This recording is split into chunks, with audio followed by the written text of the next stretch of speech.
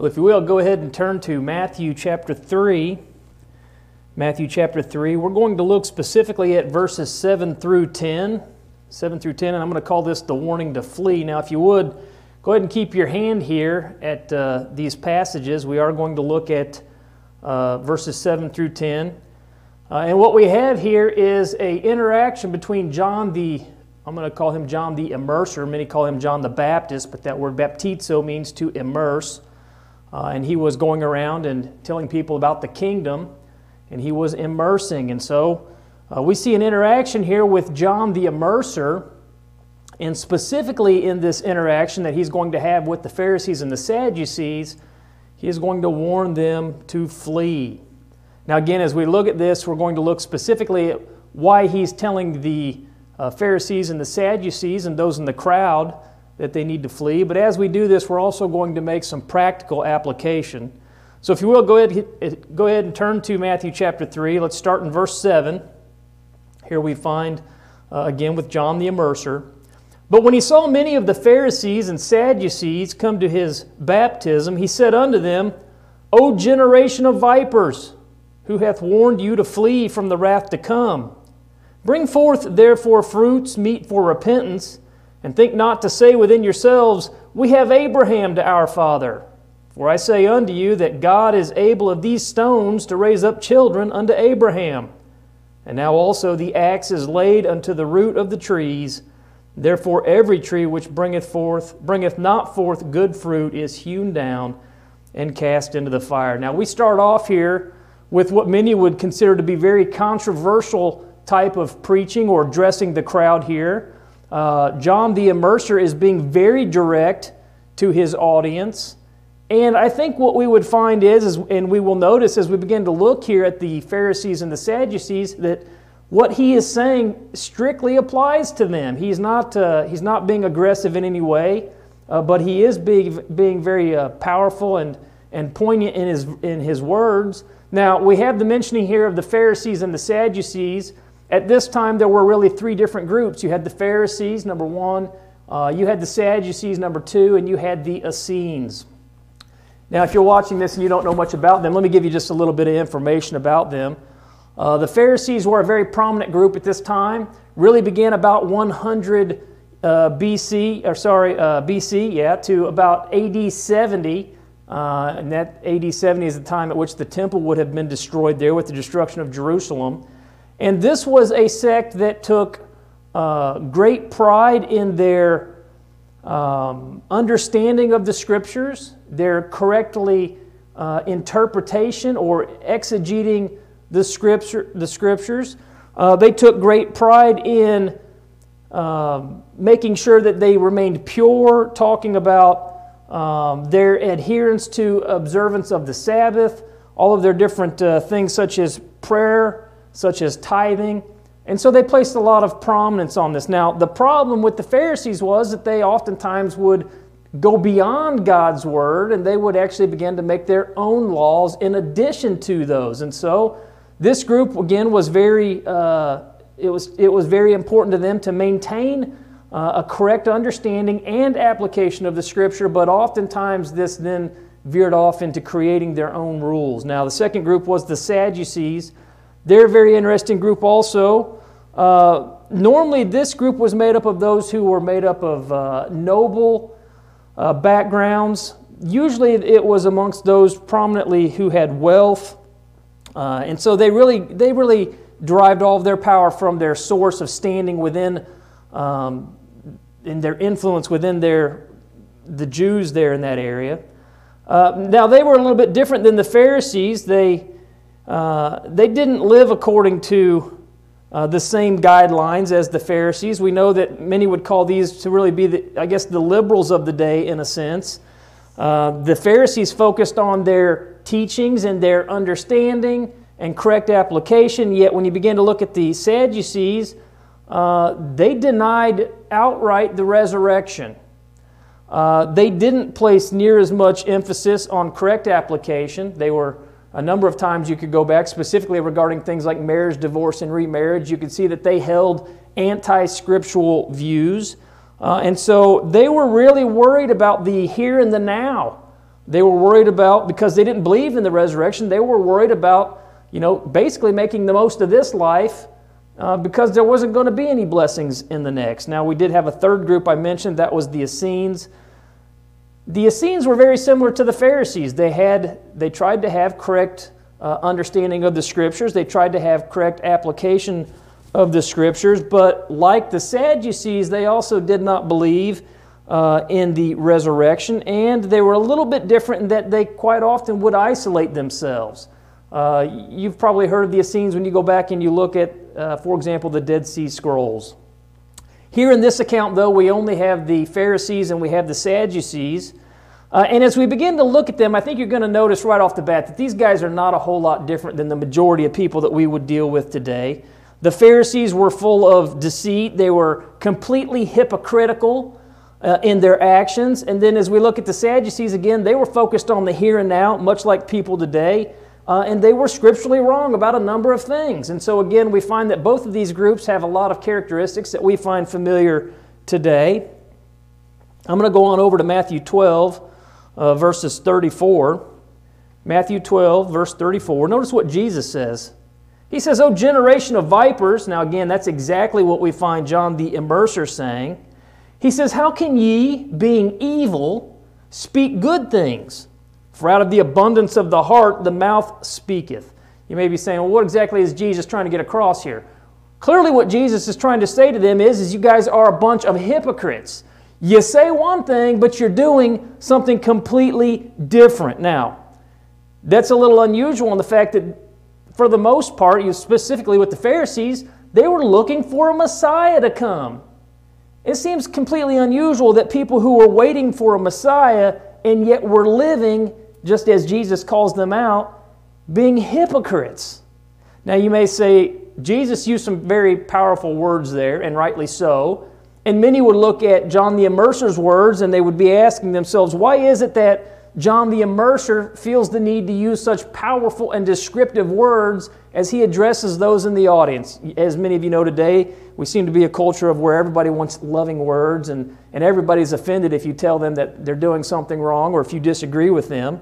John the Immerser didn't worry about any of that. John the Immerser knew that the Pharisees and the Sadducees, they were hypocrites or they were just worried about the things in this world. They weren't truly worried about pleasing God. And so he starts off with a pretty basic message here. He tells them they need to flee the wrath to come. And guys, that's not any different than what we find with men today. I'm going to go on over to Matthew 3, verse 7. Again, this is where he is telling them that they need to flee this wrath. John the Immerser, "But when he saw many of the Pharisees and the Sadducees come to his baptism, he said unto them, O generation of vipers, who hath warned you to flee from the wrath to come?" Basically, he's trying to find out from them, who's told you, to come and flee from this wrath? Who's told you that I'm preaching here about the kingdom? It's interesting that as you begin to look at this group, they may not have even realized that there was a wrath to come, or, like the Sadducees, they didn't believe in it.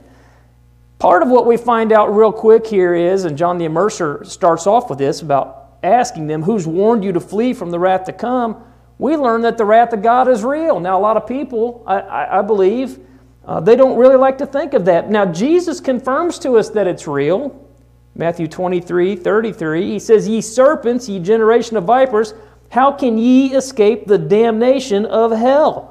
So Jesus starts off by confirming hell and the judgment. And certainly today, many do not believe that. Groups who are atheistic, groups who are humanistic. You'd even have some who would claim to be Christians and believe in hell and damnation and the judgment, and yet you look at the way that they live their life and you say, certainly there's no way you believe in the wrath of God.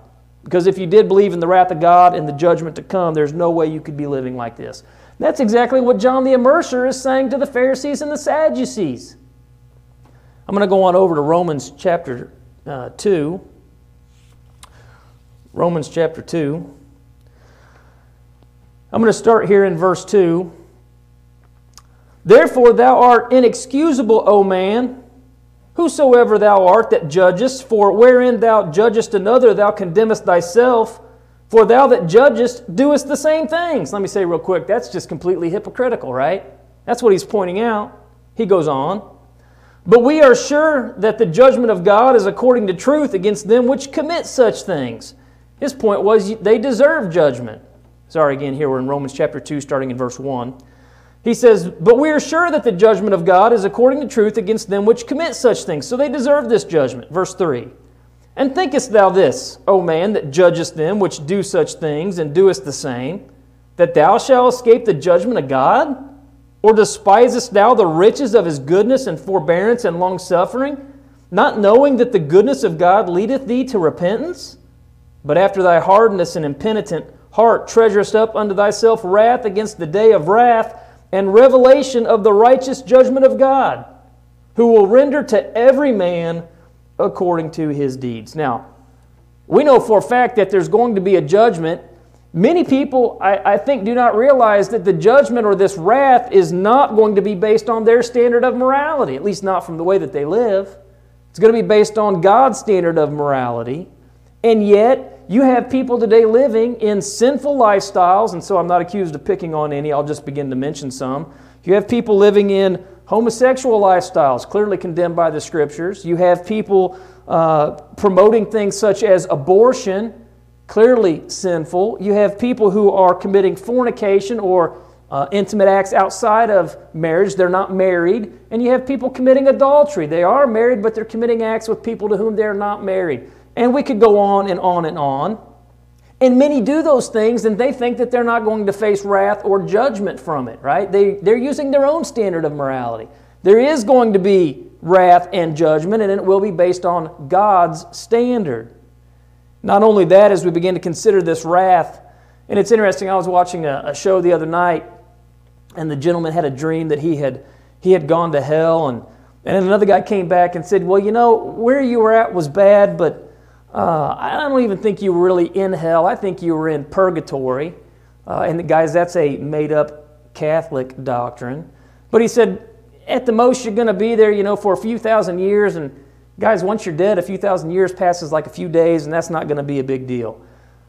What we find here is that at the judgment, and there's not going to be any purgatory, there's going to be severe wrath for all of those who have not met the standard of God. And Jesus makes it pretty clear to us that this is extremely horrible. Going over to Mark 9, 43 through 48, Mark 9, 43 through 48, I've heard people say things like, you know, where we're at right now, this is just us living out our punishment here on earth. This is really hell on earth. Guys, you can think about hell, and you can try to think of the worst thing that you can, but there is no way you can really even understand or describe how severe the wrath of God is going to be on those who simply did not adhere to His standard. Listen to how Jesus describes it in Mark 9, 43 through 48. And because He wants us to get the point, He continues to emphasize this. He says, and if thy hand offend thee, this is John 9, starting in verse 43, and if thy hand offend thee, cut it off. It's better for thee to enter into life maimed than having two hands to go into hell, into the fire that never shall be quenched, where the worm dieth not and the fire is not quenched. He's saying this is everlasting torment, guys. Verse 45. And if thy foot offend thee, cut it off. It is better for thee to enter halt into life than having 2 feet to be cast into hell, into the fire that never shall be quenched, where the worm dieth not and the fire is not quenched. Again, it is everlasting torment. He goes on, verse 47, and if thine eye offend thee, pluck it out. It is better for thee to enter into the kingdom of God with one eye than having 2 eyes to be cast into hell fire, where the worm dieth not and the fire is not quenched. Again, everlasting torment. Now, for the Sadducees who don't believe in the resurrection, this probably isn't going to scare them a whole lot. For the Pharisees who do believe in the resurrection, this type of language gives them the understanding that hell and the afterlife for those who have been unfaithful, it's going to be miserable. It's going to be a horrible experience. Now, you'd think for many that this would lead us to motivation for being faithful or being obedient to the will of God. Either I need to obey the gospel and be faithful, or if I've already obeyed the gospel, I need to continue to be faithful. Going over to 2 Corinthians chapter 5, let's notice what Paul says here.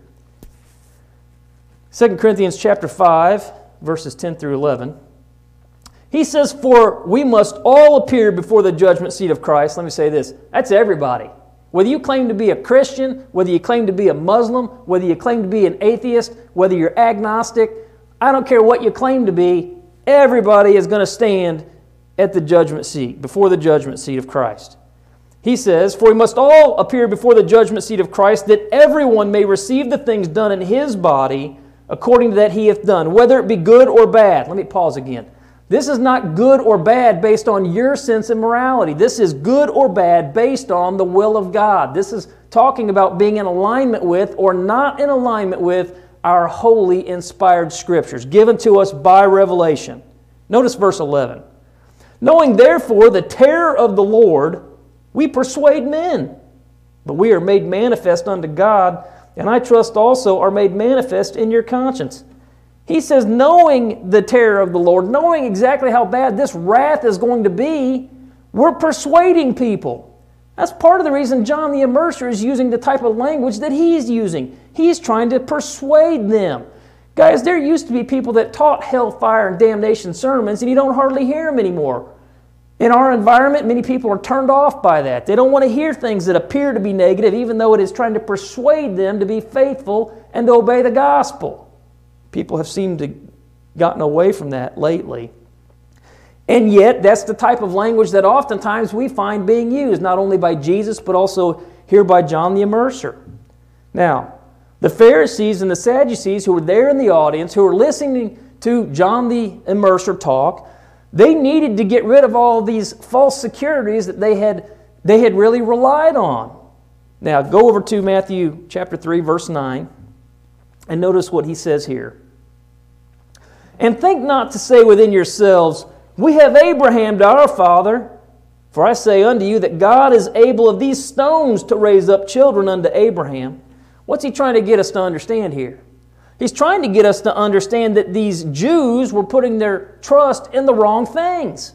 Now, the Pharisees and the Sadducees, again, they didn't believe the same things, but both groups were putting their trust in the wrong things. He starts off really talking about the Pharisees. These guys were relying on their heritage or on their ancestors, right? He says, don't go back and say to yourselves, well, we have Abraham to our father. Guys, they had a false sense of security. I don't know if you've ever known somebody who based their beliefs on what their family members believed or what their family members did, but that's really kind of what we've got going on here. Now, what exactly was it that they were missing? Because they're walking around telling people, we're the children of Abraham. Well, later we find out from Paul in Galatians 3:29, he says, and if ye be Christ's, to be Christ's is to be a Christian. To be Christ's is to be a member of Christ's church, the church of Christ. To be Christ means that you're in alignment 100% with the Scriptures, right? You're a Christian, not a Baptist, not a Methodist, not a Pentecostal. You're just a Christian. You're Christ's. He says, then are ye Abraham's seed and heirs according to the promise. You know, it's interesting that as I look at these Pharisees and even the Sadducees who would have gone back and they're placing their faith in the fact that they're Abraham's children, right? They think that's enough for them to either be considered righteous or to get to heaven. It seemed very similar to my upbringing as a Catholic. You know, I was told as long as you're Catholic, you're going to go to heaven. It didn't even really matter what you do or what you believe, but if you're Catholic, you're going to go to heaven. You're right? I could walk around saying, I'm a Catholic, right? Similar to them saying, well, we're the children of Abraham. But you've got other groups that said that too. It's not just the Catholics. People like to pick on the Catholics. You've got people who say, well, I'm Baptist, so I'm going to heaven. And I'm sure you've got that in the Pentecostals and the Methodists and all the other groups. And guys, you know what's even worse? You even have that within the churches of Christ. You've got people saying, I'm Church of Christ. I'm a Church of Christer. I'm going to heaven. They place that on the fact that they maybe were raised up in a group or raised up by a family that was members of the churches of Christ. Maybe they've even were raised up in a denominational group and they became Christians, and later they decided to just place their confidence in the fact that they're attending the right church. Guys, you could attend the right church and not be faithful. Well, many of these Pharisees and the Sadducees, it wasn't just relying on their lineage or their heritage. They had other problems. You have them even relying on the fact that maybe they had wealth or that they had been physically blessed, talking about being rich. I want you to notice what Jesus teaches in Matthew 19, verses 23 through 25. And it's interesting as we read this, even his disciples are shocked at what it is that Jesus teaches. Matthew 19, starting in verse 23, "Then said Jesus unto his disciples, Verily I say unto you that a rich man shall hardly enter into the kingdom of heaven. And again I say unto you, it is easier for a camel to go through the eye of a needle than for a rich man to enter into the kingdom of God.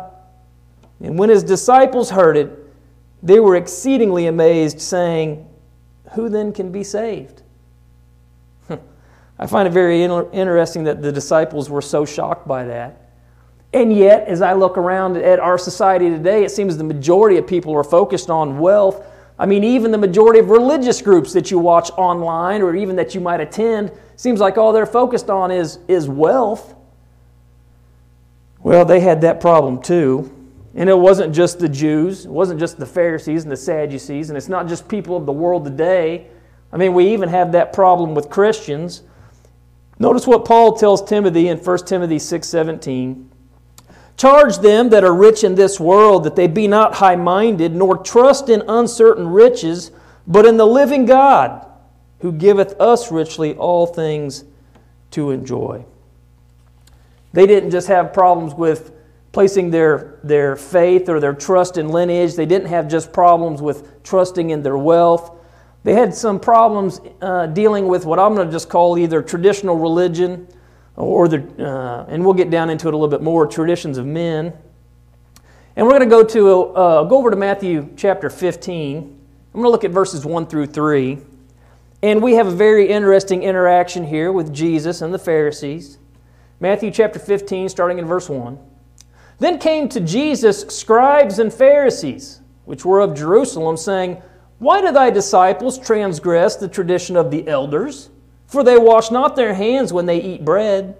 But he," being Jesus, "he answered and said unto them, Why do ye also transgress the commandment of God by your tradition?" That's a pretty good question that Jesus just asked them. They start off by asking him, "Why aren't you following our traditions? Why didn't you wash your hands before you ate your bread?" Right? They had this idea that it makes you unclean. But Jesus turns it back around and he says, "Why is it you violate the commands of God because of your traditions?" Remember, I mentioned earlier, the Pharisees quite oftentimes were very poignant on trying to be correct and doing many of the right things, and yet they took it beyond that. And they come up with their own way of doing things. We have that going on. We could look at a number of religious groups. Again, since I grew up Catholic, let's pick on them for a little bit. For most people who aren't familiar with Catholics, they have worship on Saturday night. They also have worship on Sunday. That's been going on for a long time, even though we know that worship is only on the first day of the week, Sunday, Acts 20, verse 7. But guys, that's one of the traditions that you find within the Catholic Church. The community church by my house, they're doing Monday night. I forget what they call it, Monday Night Madness or something like that. Guys, you don't find anything in the Bible about worshiping and having worship on Monday night. That's a tradition they have there at that community church, right?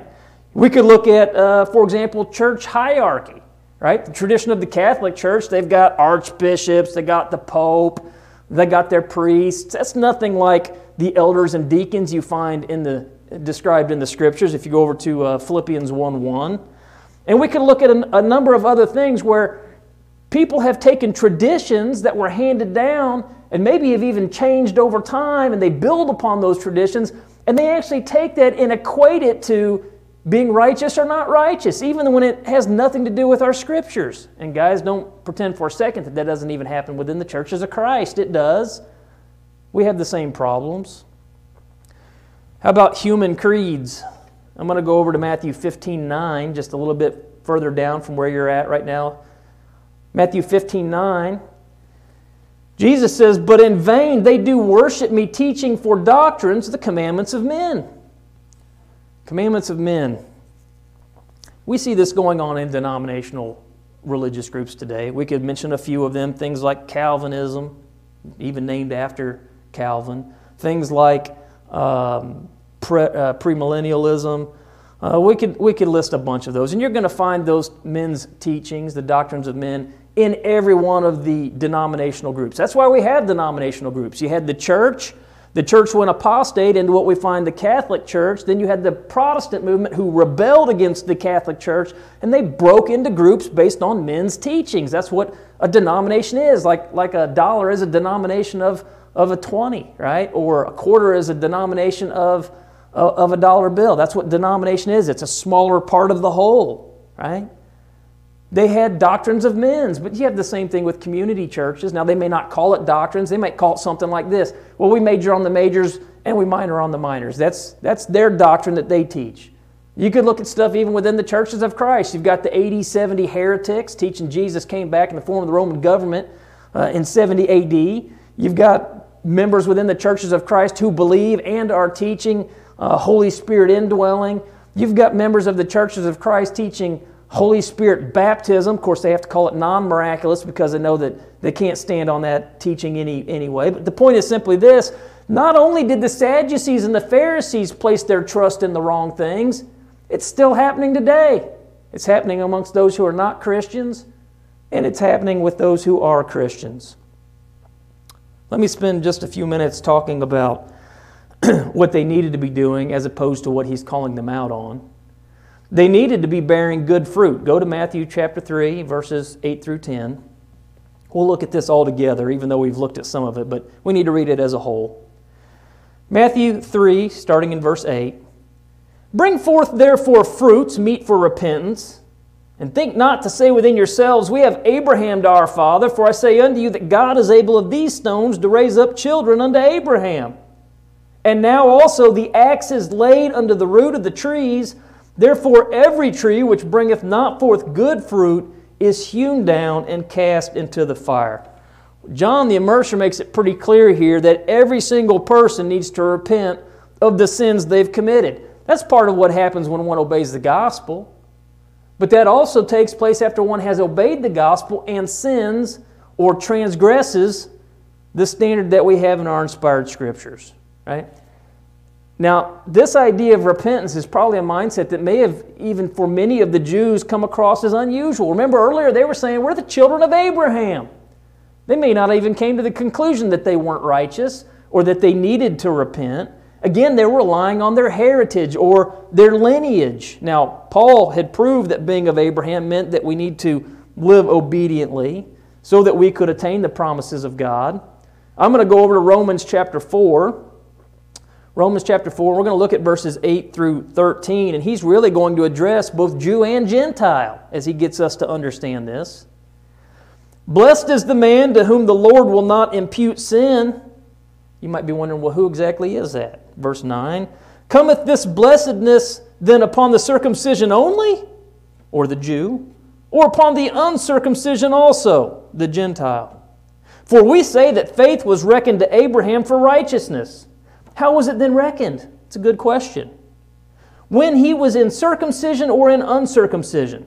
Not in circumcision, but in uncircumcision. And he received the sign of circumcision, a seal of the righteousness of the faith which he had, yet being uncircumcised, that he might be the father of all them that believe, though they be not circumcised, that righteousness might be imputed unto them also. And the father of circumcision to them who are not of the circumcision only, but who also walk in the steps of that faith of our father Abraham, which he had being yet uncircumcised.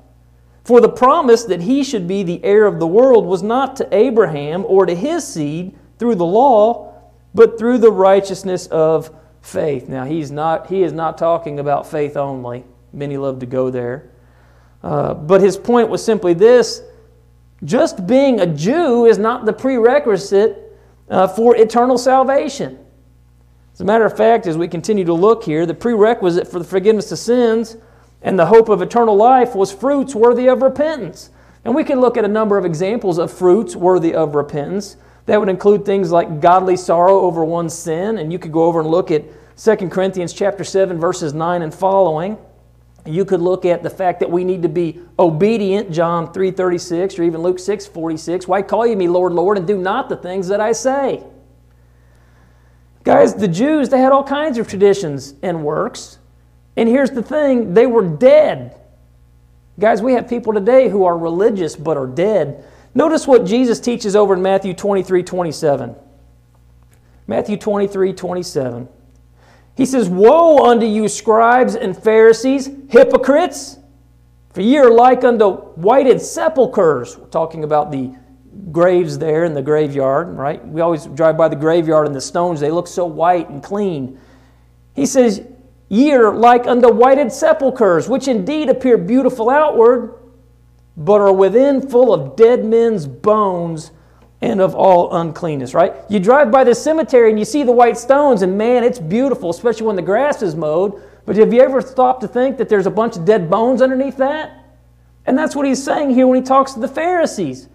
They made themselves look so perfect and upright, right? They're spiritual. And he says, you look beautiful on the outside appearance, but inside you're just full of a bunch of dead men's bones and uncleanness. Guys, that was the Pharisees. They relied on traditions. They relied on giving the outward appearance of religion, but inside they were dead. They were just full of filth and uncleanness. And guys, it wasn't just the Pharisees and it wasn't just the Sadducees. We find the same thing even within the church. Listen to Revelation chapter 3, verse 1, as we look here at the congregation in Sardis. Jesus, here, "And unto the angel of the church in Sardis write, These things saith he that hath the 7 spirits of God and the 7 stars. I know thy works." Let me pause for a minute. I told you there's all kinds of religious groups out there doing works. Is that enough? He goes on, "That thou hast a name, that thou livest and art dead." Guys, the community church by my house, they're constantly giving out food. But I know what they teach. Spiritually, they're dead. You've got many people who are spiritual today, and like the Jews, they're dead, oftentimes because they neglect obedience. Now I'm going to go over to Acts chapter 24. We're going to look at the account here with Paul and Felix. It's an interesting account, Acts 24. I'm going to read starting there in verse 25, actually. And in this account with Felix, what you have is someone who is at least interested in spiritual stuff enough to listen to Paul. Acts 24:25. "And as he reasoned of righteousness, temperance, and judgment to come," this is after Felix has been told, it says, "Felix trembled, and he answered, Go thy way for this time. When I have a convenient season, I will call for thee." He must have been somewhat interested in spiritual things, but not enough to be obedient. And we find that not only with the Pharisees in many accounts here, and the Sadducees, but also with Christians. And so we have this warning. I'm going to go over to Hebrews chapter 2. I'm going to read verses 1 through 3. We have a warning here. "Therefore we," talking about Christians, "we ought to give the more earnest heed to the things which we have heard." I want you to remember him focusing on that word there, heard. "Lest at any time we should let them slip. For if the word spoken by angels was steadfast, and every transgression and disobedience received a just recompense of reward, how shall we escape if we neglect so great salvation, which at the first began to be spoken by the Lord, and was confirmed unto us by them that heard him?" Now again, we have the word heard there. Why is that so important? Well, we know faith comes by hearing, Romans 10:17. But guys, we can't just be hearers of the word. We have to be doers of the word. James 1, verse 25. Let me give you just an example of that. Hebrews 10:25. We're going to talk about people who are hearers of the word and not doers. Hebrews 10:25 is talking about the assembling of the congregation. "Not forsaking the assembling of ourselves together, as the manner of some is." Let me say, there were people in the first century who were forsaking the assembling. He says, "But exhorting one another, and so much the more as you see the day approaching." Now, I don't need to go back and really spend much time on this because we've already addressed it. Acts 20, verse 7, we know that the Christians were gathering on the first day of the week. And he says, you ought not to be forsaking the assembling, right? Well, if I'm sick and I can't get there, I'm not forsaking. because the gathering is still going on, but I'm sick, I can't go. Or if I physically can't get there, if I'm trying to drive to the building and my car breaks down and I can't get there, I'm not forsaking. However, the rest of the congregation is meeting, and there is at no time anywhere where a congregation should not be able to gather together somewhere. I don't mean here in the building. A congregation should be able to gather somewhere. And the majority of that congregation would be there. If we had a congregation of 40 and 8 people were sick, then the other 32 are still going to gather together. And those 8 don't show up. If one's out of town, he might have to worship with a different body that's gathering on that first day. And the ones who are sick wouldn't come. But the rest of the congregation gathers together. And we do it every Lord's Day, just as we've been commanded and just as we have examples.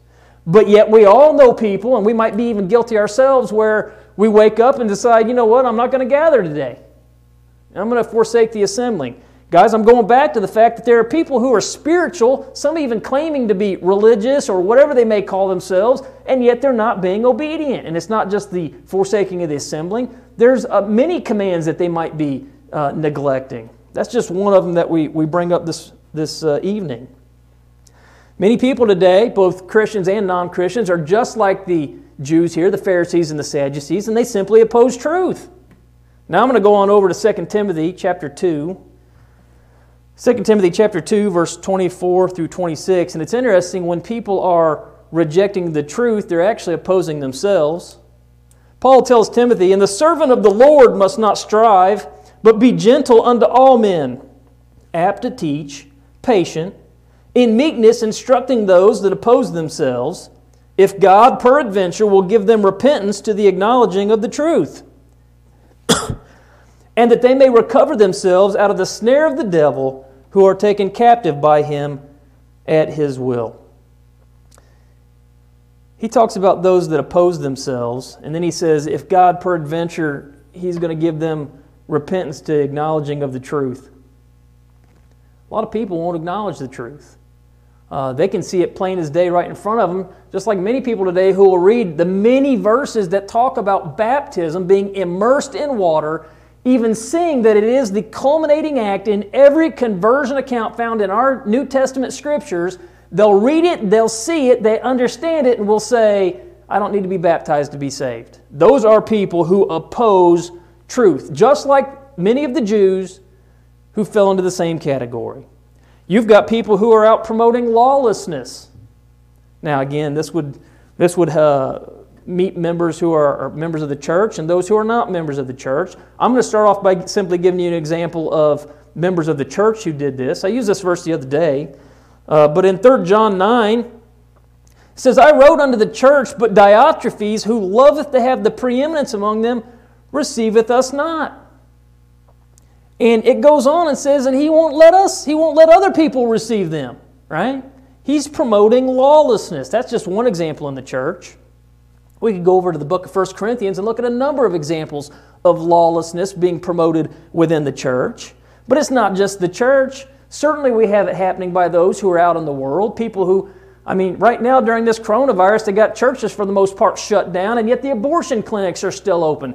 Guys, there are people out there who will promote lawlessness and sin and even try to make you think that it's okay. You've got people today who are not only promoting lawlessness or sin, but they're involved in immorality. Again, this is certainly happening out in the world, but let's not pretend it's not happening within the church. It is.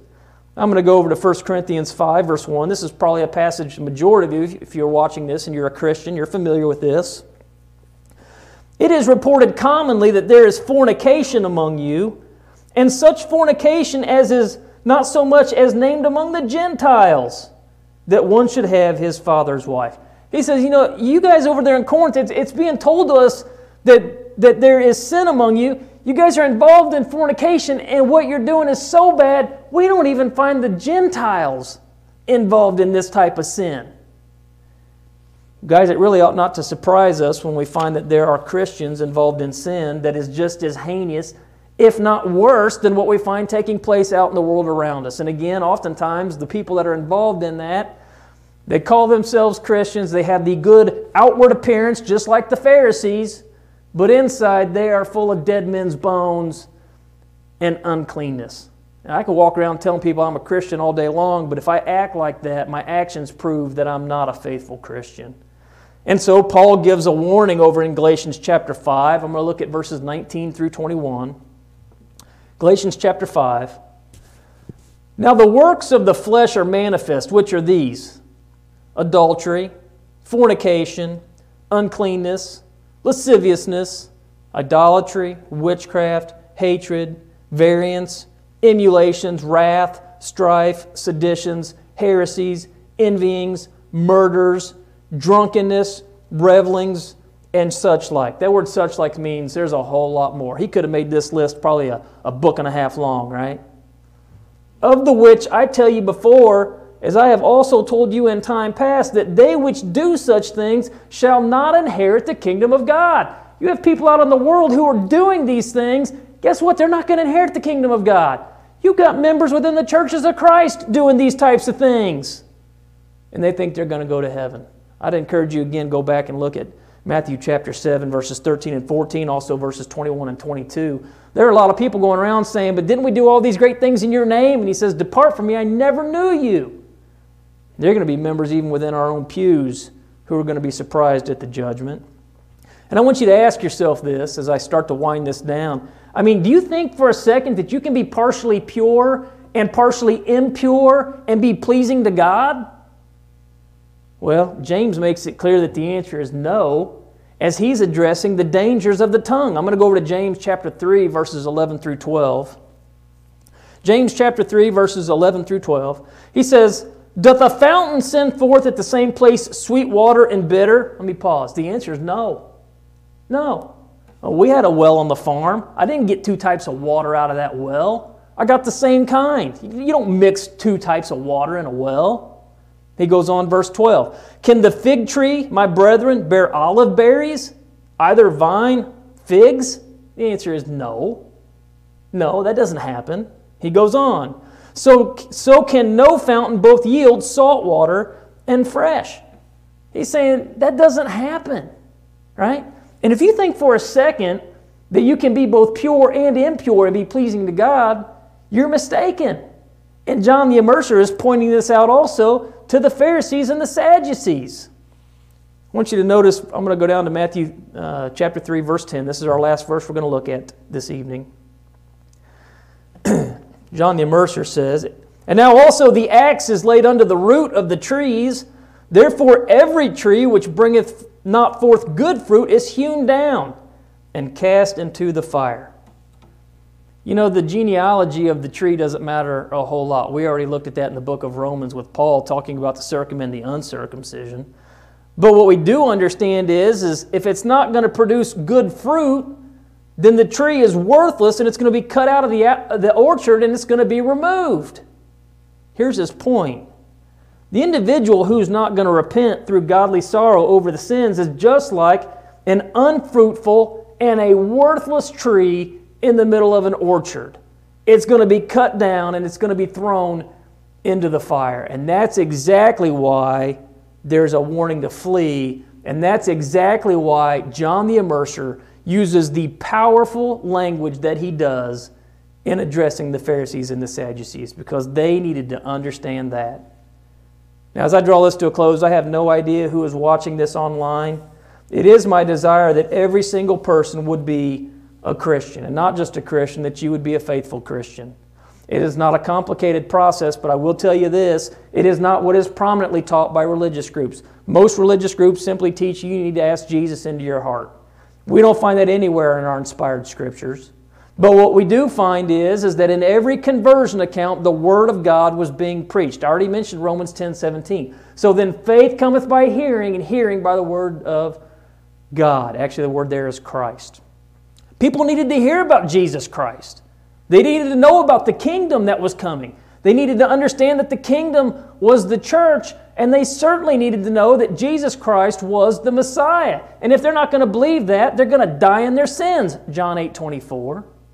Hebrews 11:6 says, but without faith it's impossible to please Him, for he that cometh to God must believe that He is, and that He's a rewarder of them that diligently seek Him.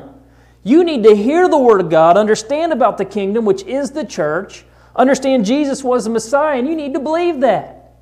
And you need to repent of your sins. Again, John the Immerser was constantly teaching about repentance and the kingdom. Jesus was teaching about repentance in the kingdom. All men have sinned and come short of the glory of God. Romans 3:23. The consequence is death. Romans 6:23. And therefore you need to repent of your sins. Luke 13:3 and 5. Nay, I tell you, except you repent, ye shall all likewise perish.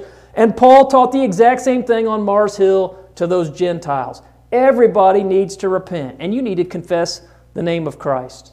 Romans 10:10, for with the heart man believeth unto righteousness, but with the mouth confession is made unto salvation. That's exactly what we find with the Ethiopian eunuch there in Acts chapter 8.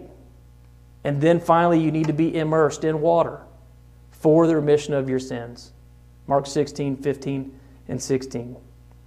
Jesus makes it very clear you need to be immersed in water. He commands it. Peter says the same thing in Acts 2, verse 38. We find over in Galatians 3, 26 and 27, that's how one gets into Christ. Romans 6, 3 and 4, we learn it is a burial in the water. And then when you come up, you are a new creation, and the Lord adds you to the church, Acts chapter 2, verse 47. Now, I know I just went through a lot of verses by memory, but guys, that's all you need to do, and it's not that complicated. If you've never heard that, any one of the men here would be willing to sit and study with you. You can contact us. We would even provide stuff via email. We would help you find a church if you're not local in your local area that's faithful. But guys, we want everyone to be a Christian. And if you're already a Christian, we want you to remain faithful. That means if you've fallen short of the standard of God, you need to repent of that and turn back again and be faithful. But as I begin to draw this to a close, I would urge you, go back and think about what it is that's required so that you can flee this wrath to come.